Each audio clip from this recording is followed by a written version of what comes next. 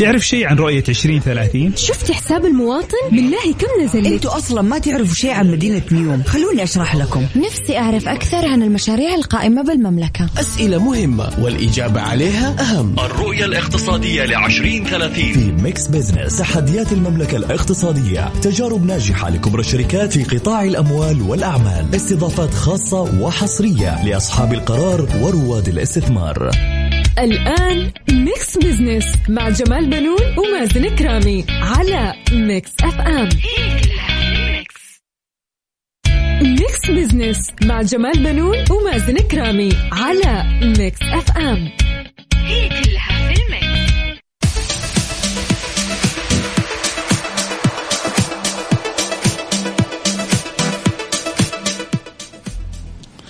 أهلا ومرحبا بكم مستمعينا، أنا جمال بنون أحييكم من ميكس اف ام وبرنامج ميكس بزنس. ورحب بزميلي مازن كرامي الذي يشاركني التقديم. مرحبا مازن. أهلا وسهلا فيك أستاذ جمال، وأهلا وسهلا في السادة المستمعين. يسعد لي مساءكم، حلقة جديدة ومتميزة من برنامج ميكس بزنس. هذا البرنامج اللي يأتيكم كل أحد من 2 أو حتى 3 مساء، نتناول القضايا الاقتصادية ونبسط رؤية 2030 بحيث تكون أسرع فهما وهضما. صحيح مازن، أضافت السعودية إلى سجل إنجازاتها في ريادة الأعمال أرقام عالمية جديدة في مؤشرات ريادة الأعمال، بحيث أنها احتلت المرتبة الأولى عالميا طبعا. وسجلت السعودية في خطوة غير مسبوقة نجاحا في 4 مؤشرات دولية فرعية في مجال ريادة الأعمال خلال العام الحالي. ومن الأخبار المفرحة أيضا أن السعودية متصدر المراتب الأولى ل4 مؤشرات فرعية، بالإضافة إلى تحقيقها لمراتب متقدمة في 6 مؤشرات أخرى وفق مؤشر المرصد العالمي لريادة الأعمال الذي يرصده ويتابعه المركز الوطني لقياس أداء الأجهزة العامة أداء طبعا، والذي يقيس مدى اختلاف مستويات تحفيز ريادة الأعمال ونشاطها في العالم. صراحة المؤشرات جميل جدا المشاركة فيها، وأنها تعكس الأرقام اللي بتصير وتعكس التطور اللي احنا واصلين فيه. يعني وصول مؤشرات زي كذا لأرقام عالية والسعودية تحتلها شيء جميل جدا ومدعاة للفخر صراحة. صحيح. ولا تنسى كمان مازن يعني من الإيجابيات قياس أداء المؤشر هو أنك أنت تقارن نفسك أنت في موقعك بالضبط بالنسبة لدول العالم، فبتبدأ أنت تحسن المستويات اللي عندك وتزيل العوائق اللي كانت تسبب لك عدم المنافسة. بالضبط. أنا أعتقد أنه هذا الموضوع كان جانب نقاش ما بيني وبين أحد الزملاء بداية الرؤية، وكان الحديث عن هذا الموضوع أنه إيش المؤشرات القياسية اللي راح يتم الاعتماد عليها. فاليوم لما نشوف أنه قديش السعودية بتركز على هذا الموضوع وبتقفز قفزات عالية جدا في جميع المؤشرات على جميع الأصعدة، فهذا الشيء صراحة يعني فعلا مدعاة للفخر وشيء جميل جدا أن السعودية بتحققه. نعم. وأيضا جاء تفوق المملكة بتصدرها المرتبة الأولى عالميا في مؤشري توفر الفرص الجيدة لبدء عمل تجاري وسهولة البدء في عمل تجاري. صحيح. وكمان تصدرت المرتبة الأولى أيضا في مؤشري استجابة رواد الأعمال للجائحة واستجابة حكومة المملكة للجائحة من بين 45 دولة طبعا. وقال مركز أداء تزامنا مع اليوم العالمي لرواد الأعمال بأن تقدم المملكة في المؤشرات الدولية لريادة الأعمال تضمن المرتبة الثانية في مؤشر امتلاك المهارات والمعرفة لدى الأفراد. فعلا هذا الشيء ملحوظ من ناحية رواد الأعمال اللي صار عندهم وعي أكبر وصاروا مطلعين للعالم وبيشوفوا إيش أحدث الأخبار، فبالتالي يعني بنشوف رواد أعمال فكرهم صراحة. يعني كل ما أقعد مع رائد أعمال بأشوف إنه فعلا ما شاء الله متمكنين وعارفين، ولغتهم كلهم لغة أرقام ولغة يعني اقتصاديات بشكل جميل جدا. فهذا يعني مدعاة للفخر صراحة. يعني بيدخل السوق هو فاهم بالضبط. صح ولا لا؟ فعلا. نعم. وهذا الشيء يعني اللي يعكس في الأخير إنه المؤشرات هذه كلها أو الإجراءات اللي تم تسهيلها لرواد الأعمال كلها في الأخير بيئة جاذبة وبيئة بتدعم الشباب، فبالتالي لازم إنهم يعني يظهروا أفضل إمكانياتهم. ولا تنسى كمان مازن يعني إنك أنت تدخل في مجال تكون فاهمه وتستمر، ولا تدخل في مجال انت ما انت فاهم ولكن عندك حماس ولكن ممكن تسقط ممكن في شهر شهرين ثلاثة، وبالتالي تكون الخسارة أكبر. طبعا صحيح، صح ولا لا؟ جدا معك. نعم. في مؤشر البنية التحتية الذي يعنى بسهولة الوصول إلى الطرق والمطارات وكذلك المرافق مثل الكهرباء والإنترنت وغيرها، وإمكانية الوصول إليها من قبل أصحاب المشاريع. أيضا فيما حققت المرتبة الثالثة في مؤشري سهولة الحصول على تمويل للشركات ورواد الأعمال وسهولة الدخول وديناميكيات السوق، حيث يقيس الأخير مدى وجود أسواق حرة ومفتوحة ومتنامية متفوقة على 42 دولة. صحيح. ونالت المرتبة الرابعة مازن عالميا في مؤشري دعم الحكومة للأعمال وقلة العوائق وسهولة الأنظمة للدخول للأسواق من بين 45 دولة. أنت لو لاحظت يعني خلال 3 سنوات الأخيرة بنسمع كثير ريادة أعمال. صحيح. والمشاريع الصغيرة والمتوسطة أصبحت يعني كل يوم والتاني بنشوف أخبار جديدة. يبدو أن هناك في مراجعة لكل ما يتعلق بدعم الشباب والشابات في الأعمال الصغيرة والمتوسطة، والأخذ بيد رواد الأعمال وإزالة كل العوائق اللي يعني بتوقف في طريقهم. فيعني هذا يتطلب أنه إحنا نراجع كل المعاملات بما يعني يسهل إجراءاتهم. طبعا جميل جدا. أكيد مستمعينا الكرام للحديث بقية ومستمرين بعد الفاصل، لا تروحوا البعيد في برنامج ميكس بزنس. ميكس بزنس مع جمال بنون ومازن كرامي على ميكس اف ام، هي كلها في الميكس.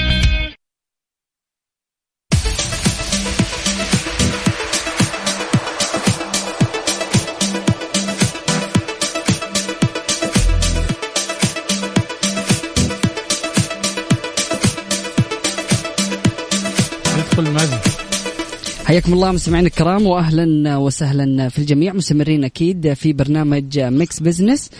في فقرات البرنامج اكيد فقرة على السريع نستعرض ابرز الاحداث والاخبار الاقتصادية مع التعليق على بعض منها. صحيح. وفي فقرة حسبة ونسبة السؤال المطروح على مواقع التواصل وحساب ميكس اف ام على تويتر، العشاق سماع الاغاني والموسيقى. طبعا اليوم الشباب كلهم ما شاء الله يعني ايش يحبوا يسمعوا الاغاني فعلا. شايف حينما تريد سماع اغنيتك المفضلة اين تسمعها؟ الخيار الاول اذاعة غنائية او مواقع تسجيلات او تطبيقات اغاني او انك تشتريها. ادينا كده رايك، انت واحد من الشباب يعني. والله صراحة يعني انا حاليا بحكم الدراسة اللي أنا بشتغل عليها ملاحظ إنه وهذا التوجه اللي أنا كمان عايش عليه، إنه تطبيقات الأغاني لا غنى عنها صراحة. بتوفر لي جودة عالية وبقدر أسمع الأغنية اللي أبغاها في الوقت اللي أنا أبغاه. ففي توجه كبير جدا للتطبيقات، لكن أحيانا بيكون الشخص ما عنده رغبة إنه يسمع أغنية معينة، فبالتالي أحيانا يعني بروح أسمع للراديو وأشوف إيش الأغاني الجديدة اللي موجودة. فبالنسبة لي التطبيقات بشكل كبير، بعد كذا الإذاعة. هو أظن شوف أنا بالنسبة لي يعني كخيار أول لما نكون في السيارة يعني بدون مبالغة ومجاملة بحط على ميكس اف ام، لأن هي إذاعة غنائية وشبابية بالضبط. وبالتالي بسمع الأغاني اللي أبغاها. ولكن لما نكون على المكتب مثلا وأبغى أروق كده شوية بروح لمواقع بتعطي خيارات أغاني، إنك الأغنية اللي تختار حتى المقطع اللي أنت بتدور له مثلا في الأغنية تحط المقطع وتدور عليه تطلع لك نفس الكلمة اللي أنت بتدور عليه بالضبط. فبالتالي بتريحك. صح ولا لا؟ فعلا. التطبيقات أظن قليلة وفي بعضها الآن يعني بتفرض عليك رسوم أو شيء من هذا القبيل. أنا أدور أبو بلاش شايف اللي هي تعطيني أغاني مجانية. جميل. واليوم الشباب كمان أظن يعني أنت مازن تعرف الشباب اللي في سنك الآن في بعض الأغاني ما تحصلها في أي موقع ضمن الحقوق الملكية الفكرية. صحيح. فبالتالي تشتريها أو تنزلها من الموقع مقابل فلوس. صح؟ بالضبط. هو يعني أنا صراحة بعض التطبيقات بتعطيك إمكانية إنك أنت تسمع لكل المكتبة، لكن ممكن تكون الجودة أقل، ونفس الوقت ممكن إنك أنت تسمع إعلانات يعني في نفس التطبيق. بمجرد أنك أنت تشتري التطبيق خلاص يكون عندك الحقوق لتحميل الأغنية جودة عالية، ما في إعلانات.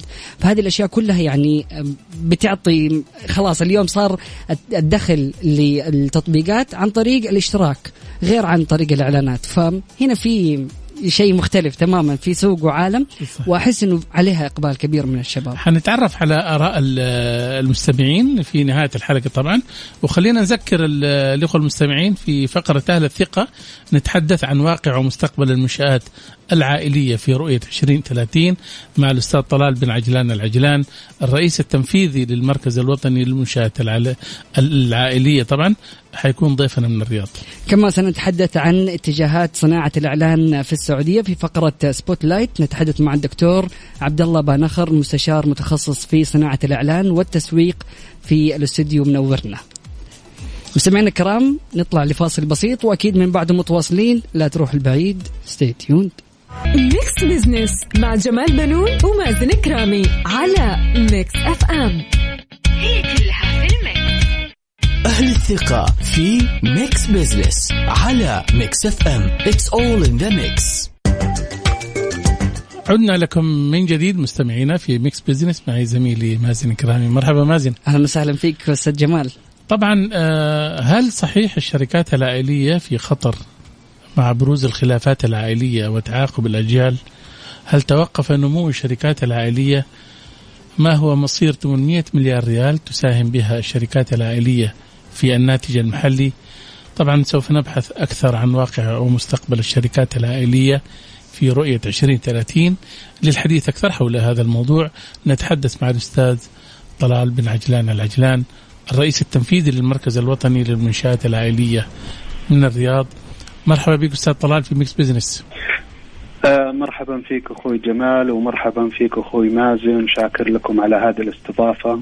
إن شاء الله نجاوب على كل أسئلتكم اللي تهم الأخوة والأخوات المستمعين لقناتكم الجميلة ميكس اف ام. أهلا وسهلا بك. أبى أعرف ما هي مهمة المركز الوطني للحفاظ على المنشآت العائلية؟ الحقيقة المركز الوطني للمنشآت العائلية هو جهة غير ربحية، لها رؤية ورسالة مهمة جدا، ورسالتها هي دعم المنشآت العائلية لتطبيق أفضل الممارسات والمعايير التي تعزز نموها واستدامتها والتعاون في ذلك مع القطاع العام والخاص بما يخدم التنمية.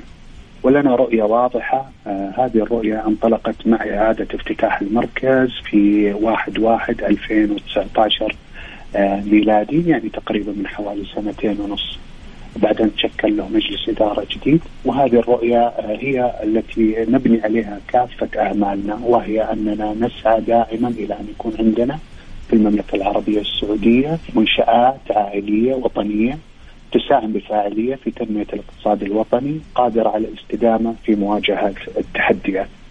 من هذا المنطلق يمكن عملنا الكبير وهدفنا الأسمى هو أننا نضمن أن الشركات العائلية في المملكة تحقق هدفين رئيسيين. الهدف الأول هو الاستدامة، والهدف الثاني هو النمو.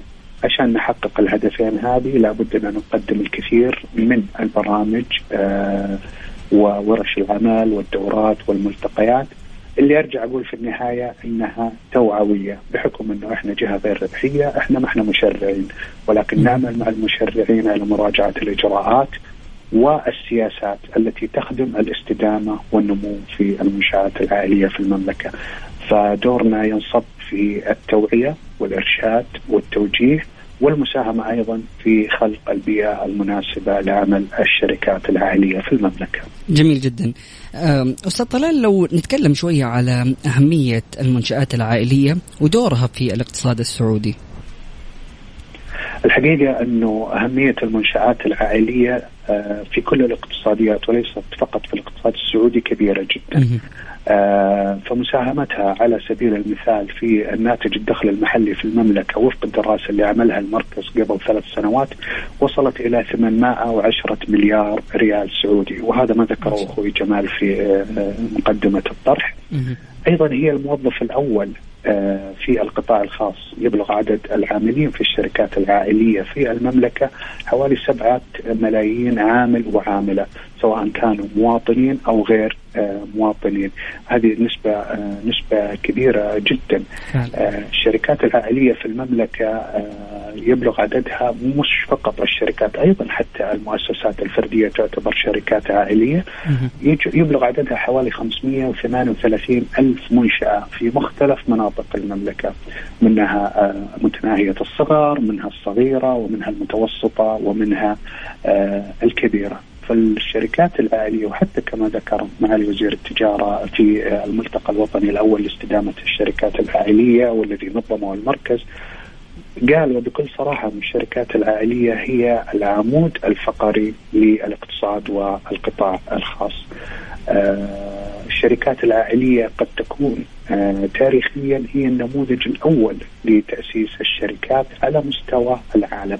دائما كانت الأعمال تبدأ بالشراكة ما بين الأب وأبنائه، وما بين الأب أو الأخ وأخيه، وهكذا.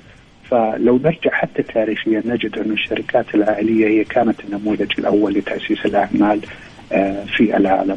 الحمد لله رب العالمين عندنا نماذج مشرفة ورائعة من الشركات العائلية التي استطاعت أن تنمو وتخدم الاقتصاد الوطني في المملكة.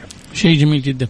طيب أستاذ طلال، خلينا أسألك يعني هل كان يعني لجائحة كورونا سبب في مغادرة الكثير من العوائل التجارية من السوق؟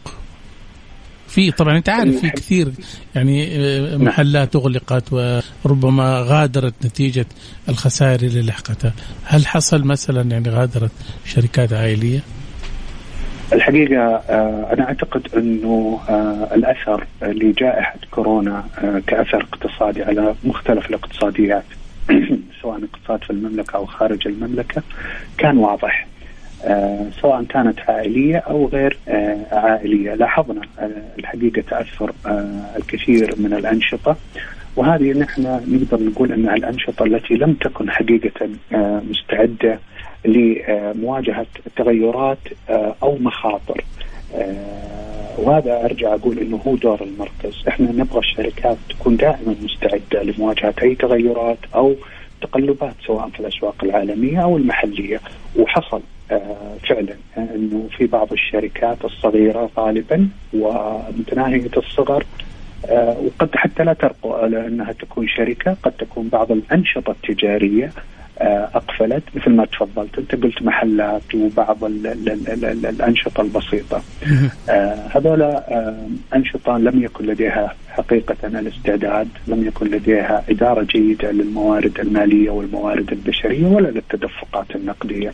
لكن هل النسبة كبيرة؟ حسب بعض الدراسات تشير النسبة إلى أنها على مستوى العالم كانت بحدود تقريبا 14 إلى 16%. ونعتقد أنه يعني خروج الأنشطة التجارية على مدى السنتين اللي نمر فيها بجائحة كورونا بهذه النسبة يعتبر نسبة معقولة ومقبولة. أما على مستوى المملكة فالحكومة الحقيقة ما قصرت، قدمت الكثير من برامج الدعم حتى تستمر الشركات في ممارسة نشاطها، وقدمت العديد من التسهيلات.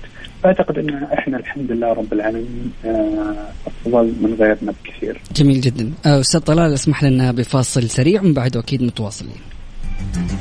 سمعنا الكرام، هذا فاصل ومتواصلين في برنامج ميكس بزنس. ميكس بزنس مع جمال بنون ومازن كرامي على ميكس اف ام. هي كلها في الميكس. أهل الثقة في ميكس بزنس على ميكس اف ام. It's all in the mix. حياكم الله مستمعينا الكرام، واكيد مستمرين في برنامج ميكس بزنس، ويشرفنا استضافه الاستاذ طلال بن عجلان الرئيس التنفيذي للمركز الوطني للمنشآت العائلية من الرياض. اهلا وسهلا فيك استاذ طلال. هلا بك، الله يحييك. أستاذ طلال، يعني بحكم أنه الشركات العائلية تبدأ على صعيد العائلة فغالبا تسير أحيانا يعني بدون دليل إرشادي، كيف هذه المشكلة يتم معالجتها؟ الحقيقة أشكرك على أنك تطرقت للنقطة هذه. وزارة التجارة مشكورة قامت بإعداد دليل إرشادي. الدليل الإرشادي هذا موجود على موقع وزارة التجارة، وهو مكون من حوالي 49 مادة ذات أغراض تجارية. جميل. يسمى عندنا في المملكة العربية السعودية هو الدليل الإرشادي للشركات العائلية، بينما يطلق عليه لدى كثير من دول العالم الدستور العائلي. الحقيقة أنه له أهداف جدا رائعة وممتازة، وأنا مثل ما حضرتك أشرت فعلا كثير يغفلون في الشركات العائلية عن أهمية أن يكون في عندهم دستور عائلي أو ميثاق استرشادي لشركاتهم. الميثاق الاسترشادي هذا يحقق أهداف جدا ممتازة، مثل إقامة توازن بين مصالح أعضاء العائلة، مصالح الشركة، توعية أعضاء العائلة بحقوقهم والتزاماتهم، شفافية، وضوح، تشجيع استقلال المؤسسة والشركة، استقلالها ماديا، استقلال الذمة المالية لملاك الشركة عن ذمة الشركة المالية، حتى أيضا يساهم في تحقيق الاستقرار الوظيفي للعاملين في هذه الشركات. فأنا أشكرك الحقيقة أنك تطرقت لهذه النقطة. الحقيقة أن وزارة التجارة مشكورة قامت في عام 1439 بإعداد الميثاق الاسترشادي للشركات العائلية، وهو موجود على موقع وزارة التجارة. المركز الوطني للمنشآت العائلية منذ منتصف العام الماضي قام بالعمل مع الزملاء في وزارة التجارة على مراجعة هذا الميثاق الاسترشادي، وقمنا الحقيقة بإجراء العديد من التحسينات، والنسخة القادمة بإذن الله تعالى ستكون أفضل بمجرد اعتماد نظام الشركات الجديد. شيء جميل. طيب أستاذ طلال، أبى أعرف أنتم كمركز متى تتدخلوا؟ هل أنتم يعني ممكن نقول أنتم سيارة إسعاف في حال انهيار شركة عائلية تتدخلوا لإنقاذها، ولا أنتم فقط موجهين؟ متى بتتدخلوا؟ سؤال جميل جدا. بعد انهيار أي شيء سواء شركة أو حتى مبنى، أعتقد أن التدخل يكون متأخر. احنا نعمل بشكل كبير على عملية الوقاية من وصول الشركات العائلية إلى المرحلة خلينا نقول أو مرحلة الانهيار. جميل. لكن بعد انهيارها أعتقد أنه الخيارات تكون جدا محدودة، وأرجع أقول أنه دورنا الأساسي هو نشر الوعي بأهمية أن تطبق الشركات معايير الاستدامة. إذا طبقت الشركات حوكمة، طبقت معايير استدامة، وضعت خطة لتعاقب الأجيال، وضعت أيضا آلية لمعالجة النزاعات، فإنها بإذن الله تعالى سوف تستمر وتنمو ولن تصل إلى مرحلة الانهيار. وإحنا دائما نقول الوقاية خير من العلاج، وإحنا نحاول أننا نقي الشركات من الوصول إلى هذه المرحلة. أستاذ طلال يعطيك ألف عافية. سؤال أخير قبل ما نختم، هل يتم مراقبة الشركات يعني بشكل دوري أو متابعتها إذا حققت الشروط ولا لا، أو لا الموضوع هو توعية وهذا هو فقط؟ الحقيقة أن احنا دائما على تواصل مع الشركات، ومن فترة بسيطة أجرينا استبيان لعدد كبير من الشركات في المملكة.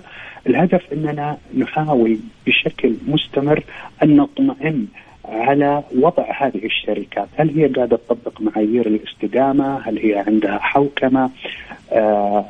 فنحن على تواصل مستمر مع قطاع المنشآت العائلية، بناخذ منهم معلومات، بنتعرف أكثر على التحديات اللي بيواجهونها، وفي نفس الوقت لما نجد أن هنالك يعني تراجع في تطبيق معايير الحوكمة أو عدم وجود حوكمة أو وجود بعض التحديات، مباشرة نعمل مع الجهات المعنية ومع هذه الشركات على معالجة هذه التحديات. نعم صحيح. سلامة الشركات العائلية يعني الحفاظ على كيانات تمثل ما بين 70 إلى 90% من إجمالي الشركات حول العالم، وحينما تنهار أحدها لا سمح الله لها عواقب وخيمة، نسأل الله لها البقاء والاستمرار لأنها معها تخلق فرص العمل. انتهى وقتنا أستاذ طلال، شكرا لمشاركتك معنا. شكرا جزيلا لكم. مستمعينا، كان معنا الأستاذ طلال بن عجلان العجلان، الرئيس التنفيذي للمركز الوطني للمنشآت العائلية من الرياض. استراحة لالتقاط الأنفاس ونعود لكم من جديد. ميكس بزنس مع جمال بنون ومازن كرامي على ميكس اف ام. هي كلها في الميكس. سبوت لايت في ميكس بزنس على ميكس اف ام. It's all in the mix.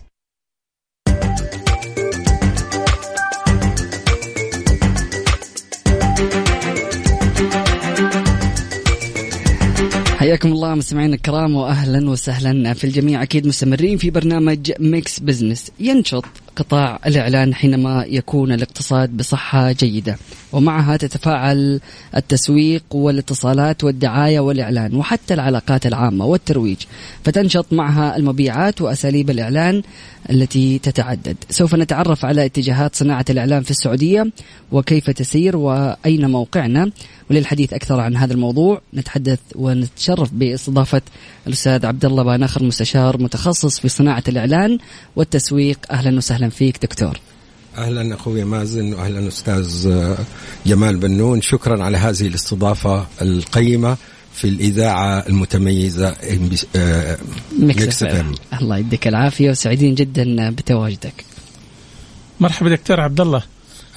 طبعا نرحب بيك في ميكس بزنس، وشرفتنا الحقيقة هنا في الاستديو رغم حرارة الجو المرتفعة يعني. اي والله فعلا. صحيح. أبغى أعرف دكتور، يعني صناعة الإعلان في السعودية هل وصل إلى المرحلة العالمية أم أنه لا يزال مبتدئ؟ لا، الحقيقة يعني العالمية احنا أصبحنا جزء منها بشكل طبيعي، سواء على المستوى الاقتصادي أو المستوى التسويقي أو المستوى الترويجي. هذا أمر كان محسوم من عدة سنوات وعدة عقود، ولكن يمكن لاحظنا في ال4 سنوات الأخيرة مع رؤية 2030 على وجه التحديد الدخول في الاقتصاد العالمي بشكل قوي والمشاركة في كيانات دولية بشكل أكبر، أعطانا شيء من التميز كاقتصاديات أكبر 20 اقتصاد في العالم ضمن هذه المجموعة. ويمكن كنت بستمع إليكم في البداية وكان في كثير من المؤشرات الأداء الطيبة، أنا بسميها في الحقيقة مبشرات أداء، لأنها إيجابية جدا، والحمد لله الخير قادم ودائما من أحسن لأحسن في ظل القيادة الرشيدة وفي ظل رؤية 2030. نرى تموقع للمملكة بدرجة تتناسب مع ثقلها العالمي وثقلها الدولي في كل المجالات. طبعا في الإعلان على وجه التحديد احنا لنا سبق كبير في المجال الدولي أو المجال الإقليمي على وجه التحديد. مؤسسات عندنا مؤسسات إعلامية كانت لها سبق على المستوى الدولي، المجموعة السعودية للأبحاث والتسويق، مجموعة MBC، مجموعة روتانا، مجموعة ART كانت في فترة من الفترات. ففي مؤسسات انطلقت خارج المملكة وكان في استثمارات كبيرة جدا من أكثر من عقدين من الزمن في هذا المجال. وبالتالي اقتصاديات هذه المؤسسات الإعلامية تستلزم أو تستوجب وجود عصب رئيسي قوي مثل الإعلان ليدعم هذه الاستثمارات. صحيح كان في عقبات على الطريق، كان في أمور كثير ما هي سهلة، لكن التحديات الصعبة وجهت في السنوات الأخيرة بكثير من الأمور، ولعلنا نعيش الآن بحبوحة من الأمل وفسحة من الأمل في كثير من الأمور. كان الأول يعول علينا كسعوديين إن ما فيش متخصصين في مجال الإعلان. صحيح. الآن أغلب الجامعات سواء الجامعات الحكومية في تخصصات الاتصالات التسويقية أو في اتصالات في التسويق، أيضا الجامعات الخاصة، حتى الجامعات الخاصة عندنا المملكة تنفرد بكل الدولة الوحيدة في العالم العربي اللي عندنا كلية للإعلان على وجه التحديد ضمن مجموعة جامعة الأعمال والتكنولوجيا. فبالتالي احنا بنشهد طفرة كبيرة وقفزة نوعية بشكل ملحوظ في مجال الموارد البشرية السعودية المؤهلة للتصدي لهذا السوق. أيضا الولوج في مشاركات دولية على مستوى العالم، دخلنا في مؤسسات إعلامية كبيرة. أيضا على وجه التحديد الإعلان هناك 5 شركات هي الشركات التي تضم كل وكالات الإعلان. المملكة الآن مشاركة مع WPP وهي من أكبر الشركات. نتمنى أن تكون المشاركات مع كل الشركات الكبيرة بحيث أن يكون في ضمان لهذا السوق بمقدراته الإعلانية. مقدرات هذا السوق كبيرة جدا، للأسف الشديد لم يتم الانتباه لها إلا مؤخرا. ونعيش الآن لحظة نوعية صراحة، اسمح لي أكون متفاعل ومتعاطف مع العملية هذه. لأول مرة يكون وزير الإعلام هو وزير التجارة. احنا صحيح. الإعلان يتبع جهتين، لازم تحصل على ترخيص سجل تجاري وأيضا ترخيص من وزارة الإعلام بممارسة الإعلان. صحيح. فلأول مرة عندنا معالي الدكتور ماجد القصبي. صحيح. أعتقد هذه فرصة ثمينة للارتقاء بمهنة الإعلان والارتقاء بصناعة الإعلان، وفرصة يجب أن يعول عليها الكثير ضمن الفرص المتاحة في المؤشرات الطيبة اللي أنتم ذكرتوها، وضمن الرؤية الكبيرة 2030 التي تتميز بها المملكة في كل خطواتها. الآن احنا نرى الطريق أمامنا طريق مفروش بالورد صراحة. حتى صحيح. هذه اللحظة يعني يمكن احنا كماركتيرز أكثر تفاؤل، وأنا بطبيعتي متفائل بشكل كبير. لو تكلم الاقتصاديين يمكن أقل تفاؤل مننا، لكن احنا الماركتيرز نكون.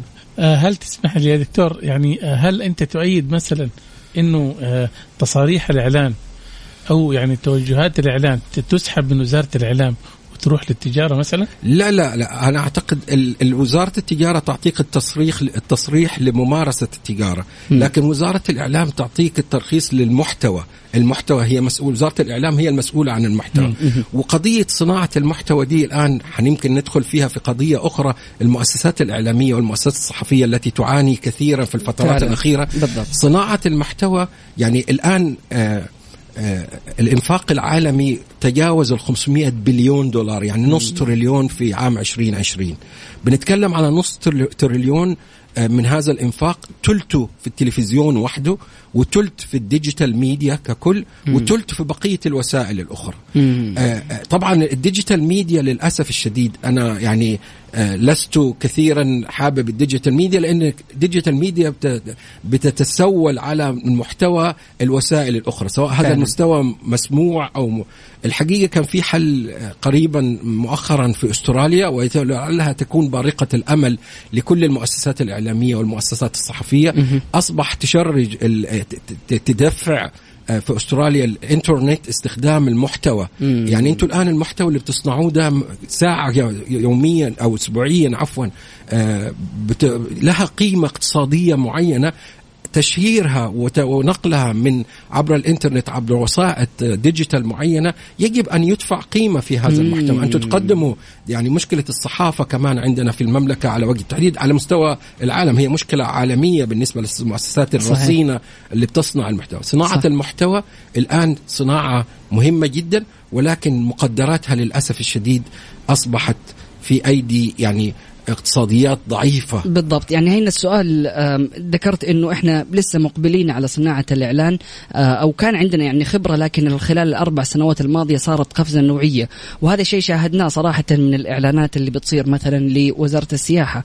صراحة إعلانات جميلة جدا وكلها إيجابية وفعلا نقلة نوعية، لكن في اقتصاديات أخرى تعتمد على الأفراد، مثلا السناب شات أو الإعلانات في مواقع التواصل الاجتماعي، يعني سحبت سوق الإعلان بشكل كبير، وصاروا الأفراد يعني هم اللي بيصنعوا المحتوى وهم اللي بيسوقوا، وشركات كثيرة بتتجه للأفراد. فإيش راح يكون دور صناعة أو هذا المجال؟ لا أريد أن تأخذني إلى مستنقع المشاهير صراحة، لكن خليني أقول لك شيء من الأشياء الإيجابية جدا أن خلال 3-4 سنوات الماضية أصبح من كبار المعلنين جهات حكومية. صحيح. جهات حكومية زي ما تفضلت، السياحة، وزارة التجارة، وزارة الصحة. حتى أثناء البندميك أو أثناء الأزمة وزارة الصحة كانت تعمل إعلانات كثيرة. صحيح حجرنا في البيوت، ولكن التلفزيون والوسائل الأخرى كانت لها دور كبير. في نمو في وسائل كثيرة عندنا في المملكة. السينما طبعا الإذاعات كانت نمت مع دخول الFM قفزة، كانت قفزة نوعية في فترة من الفترات. الآن عندنا قطاع جديد، قطاع السينما، هو قطاع أيضا إعلاني مبشر بكل الخير. المشاهير مع احترامي هم بياخذوا فلوس من ميزانية أخرى ليست. حاربوك يا دكتور ترى مع احترامي لهم جميعا مسؤولية الكلمة ومسؤولية المحتوى. هم بيتكلمون عن حياتهم الشخصية، والحياة الشخصية الإنسان بطبيعته قد يكون في يوم إيجابي وفي يوم سلبي وفي يوم صحيح وفي يوم غير صحيح. مع احترامي لكل المشاهير وكل تقديري لهم، أمانة الكلمة. وواجهنا خصوصا في أزمة كورونا كثير على مستوى العالم، كثير من المشاهير تم رصدهم بأخطاء فادحة على مستوى المعلومات، على مستوى المحتوى. احنا نحتاج لمسؤولية الكلمة، مسؤولية المحتوى، من يعطيني هذا المحتوى بكل أمانة وشفافية. طبعا وزارة التجارة نظمت الآن أيضا موضوع الإعلان عبر السناب شات وعبر المشاهير، ولكن هذه ميزانية أنا أعتقد يعني قد تكون منفذ معين من وسائل الترويج المختلفة، لكن تظل ميزانية الإعلان مختلفة. ميزانية الإعلان يعني اقتصادياتها مختلفة نوعا ما. طب دكتور، يعني اليوم احنا هذول الشباب اذا جينا نتكلم عليهم كافراد، بغض النظر عن المحتوى، يقول لك انه مثلا انا هدفي انه انا ترفيهي، فانا بوصل يومياتي، لكن في الاخير ينعكس موضوع الاعلان على المبيعات. فدام انه بيحقق ارقام وبيحقق مثلا ترافيك عالي على الموقع او على الشركه اللي اعلن عليها، فبالتالي هنا حيقول لك الجهه انه لا، انا ما عندي مشكله انه انا ادفع مبلغ اقل من اللي انا راح ادفع لوسائل الاعلان التقليديه، وفي المقابل ححقق ارباح ملموسه يعني، واقدر اشوف الارقام يعني مقابلها. التواجد التسويقي والتواجد الترويجي والتواجد الاعلاني بشكل رسمي وشكل معلن وشكل طبيعي امر ضروره لاي مؤسسه تحترم جمهورها. لو جينا لغة الأرقام، في كثير من المعلنين أخذوا موجة المشاهير وتركوا ميزانياتهم الإعلانية، وأنا أعرف بعضهم، ما أريد أذكر بعض التجارب، ولكن استمروا سنة سنتين ووجدوا أن السيل العارم لهؤلاء المبيعات فجأة يختفي وفجأة يذهب، ما في قاعدة أساسية لجمهور مستعمل. هناك علاقة طردية وثيقة جدا بين المبيعات وبين الإعلان، طبعا إلى حد درجة التشبع. أيضا هناك حالة من أو علاقة وثيقة طردية أيضا بين الترويج عموما وبين الناتج المحلي. كنا بنتكلم على الناتج المحلي وذكرت العائلات، الشركات العائلية. الناتج المحلي السعودي الآن أصبح يعني رقم ما هو سهل فعلا. للأسف الشديد أيضا من الأشياء المبشرة إن هذا الرقم جزء منه أصبح غير نفطي، وهو دي أيضا ينعكس على قطاع الخدمات وقطاع الأعمال بشكل عام. فإحنا وصلنا 46% على، صححوني إذا كان الرقم 46 من دخل المملكة دخل غير نفطي، وبالتالي هذه ضمن الرؤية 2030 إن الدخل هذا هيكون فيه جزء منه خدمات. ويمكن شفنا قطاع السياحة، قطاعات أخرى، الصحة، قطاع التعليم، قطاعات معينة، الترفيه. ترى الإعلانات الآن يعني يمكن في كثير من الدول ما في تميز لجهات حكومية تكون من كبار المعلنين. كان يتسيد قائمة المعلنين عندنا في المملكة شركات الاتصالات خلال 10 سنوات الأخيرة، لكن الآن لو تشوف هتجد الترفيه، هتجد السياحة، هتجد الصحة، هتجد التعليم. بتكلم على محتوى إعلاني مدفوع القيمة ضمن تسعيرة معترف بها. صحيح. طيب دكتور، إذا اعتبرنا أن الإعلانات اليوم كيكة، مين أكثر جهة نصيبها في الكيك هذه؟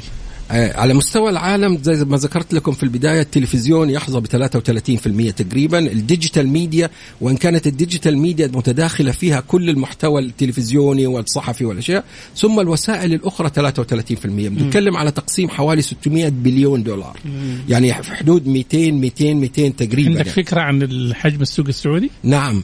السوق السعودي على مستوى المحلي يأتي في المرتبة الثانية بعد الإمارات كوسائل محلية، لكن السوق السعودي يتميز أيضا بخاصية أخرى. زي ما ذكرنا الديجيتال في جزء منه كثير من المحتوى، أيضا السوق السعودي في عندنا كونسبت كده اخترعوه الأخوة اللبنانيين في السبعينيات، البان عرب، كان أياميها الصحف والمجلات، الآن الكونسبت بتاع البان أرب هو أساسا لمحطات التلفزيون بشكل أساسي، والاستثمارات السعودية في البان أرب 90% منها استثمارات سعودية. لما تجمع مجموع الإنفاق السعودي اللي يصل إلى 700 مليون دولار السنة الماضية 2020 و600 مليون دولار تقريبا في بنتكلم على 1.5 مليار أو 1.3 ألف. طبعا الرقم يظل ضئيل، نحتاج نكبر هذا الرقم، ولكن كثير من الناس يروا الجزء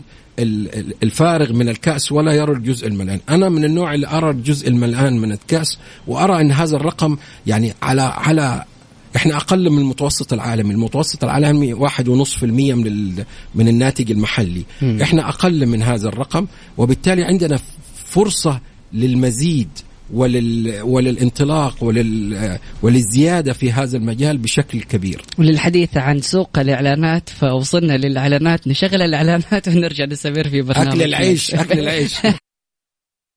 ميكس بزنس مع جمال بنون ومازن كرامي على ميكس اف ام. هي كلها في الميكس. نسبة وحسبة في ميكس بزنس على ميكس اف ام. It's all in the mix.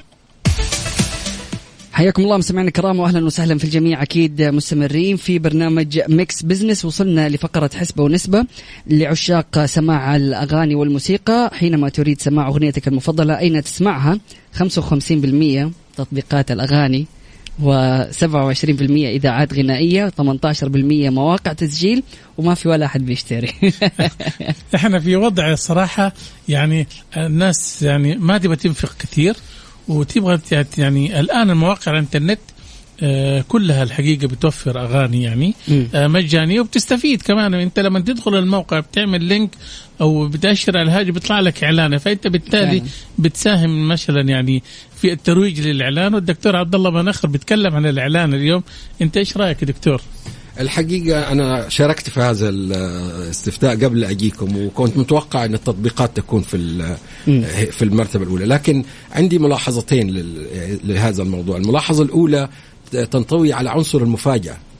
المفاجأة أنك أنت تستمع لشيء تحبه من غير ما تحضر له، وبالتالي هنا الإذاعات تكون عندها الأولوية في تقديم عنصر المفاجأة، أنك تختار لي شيء أنا بحبه وتدير لي هو وأسمعه.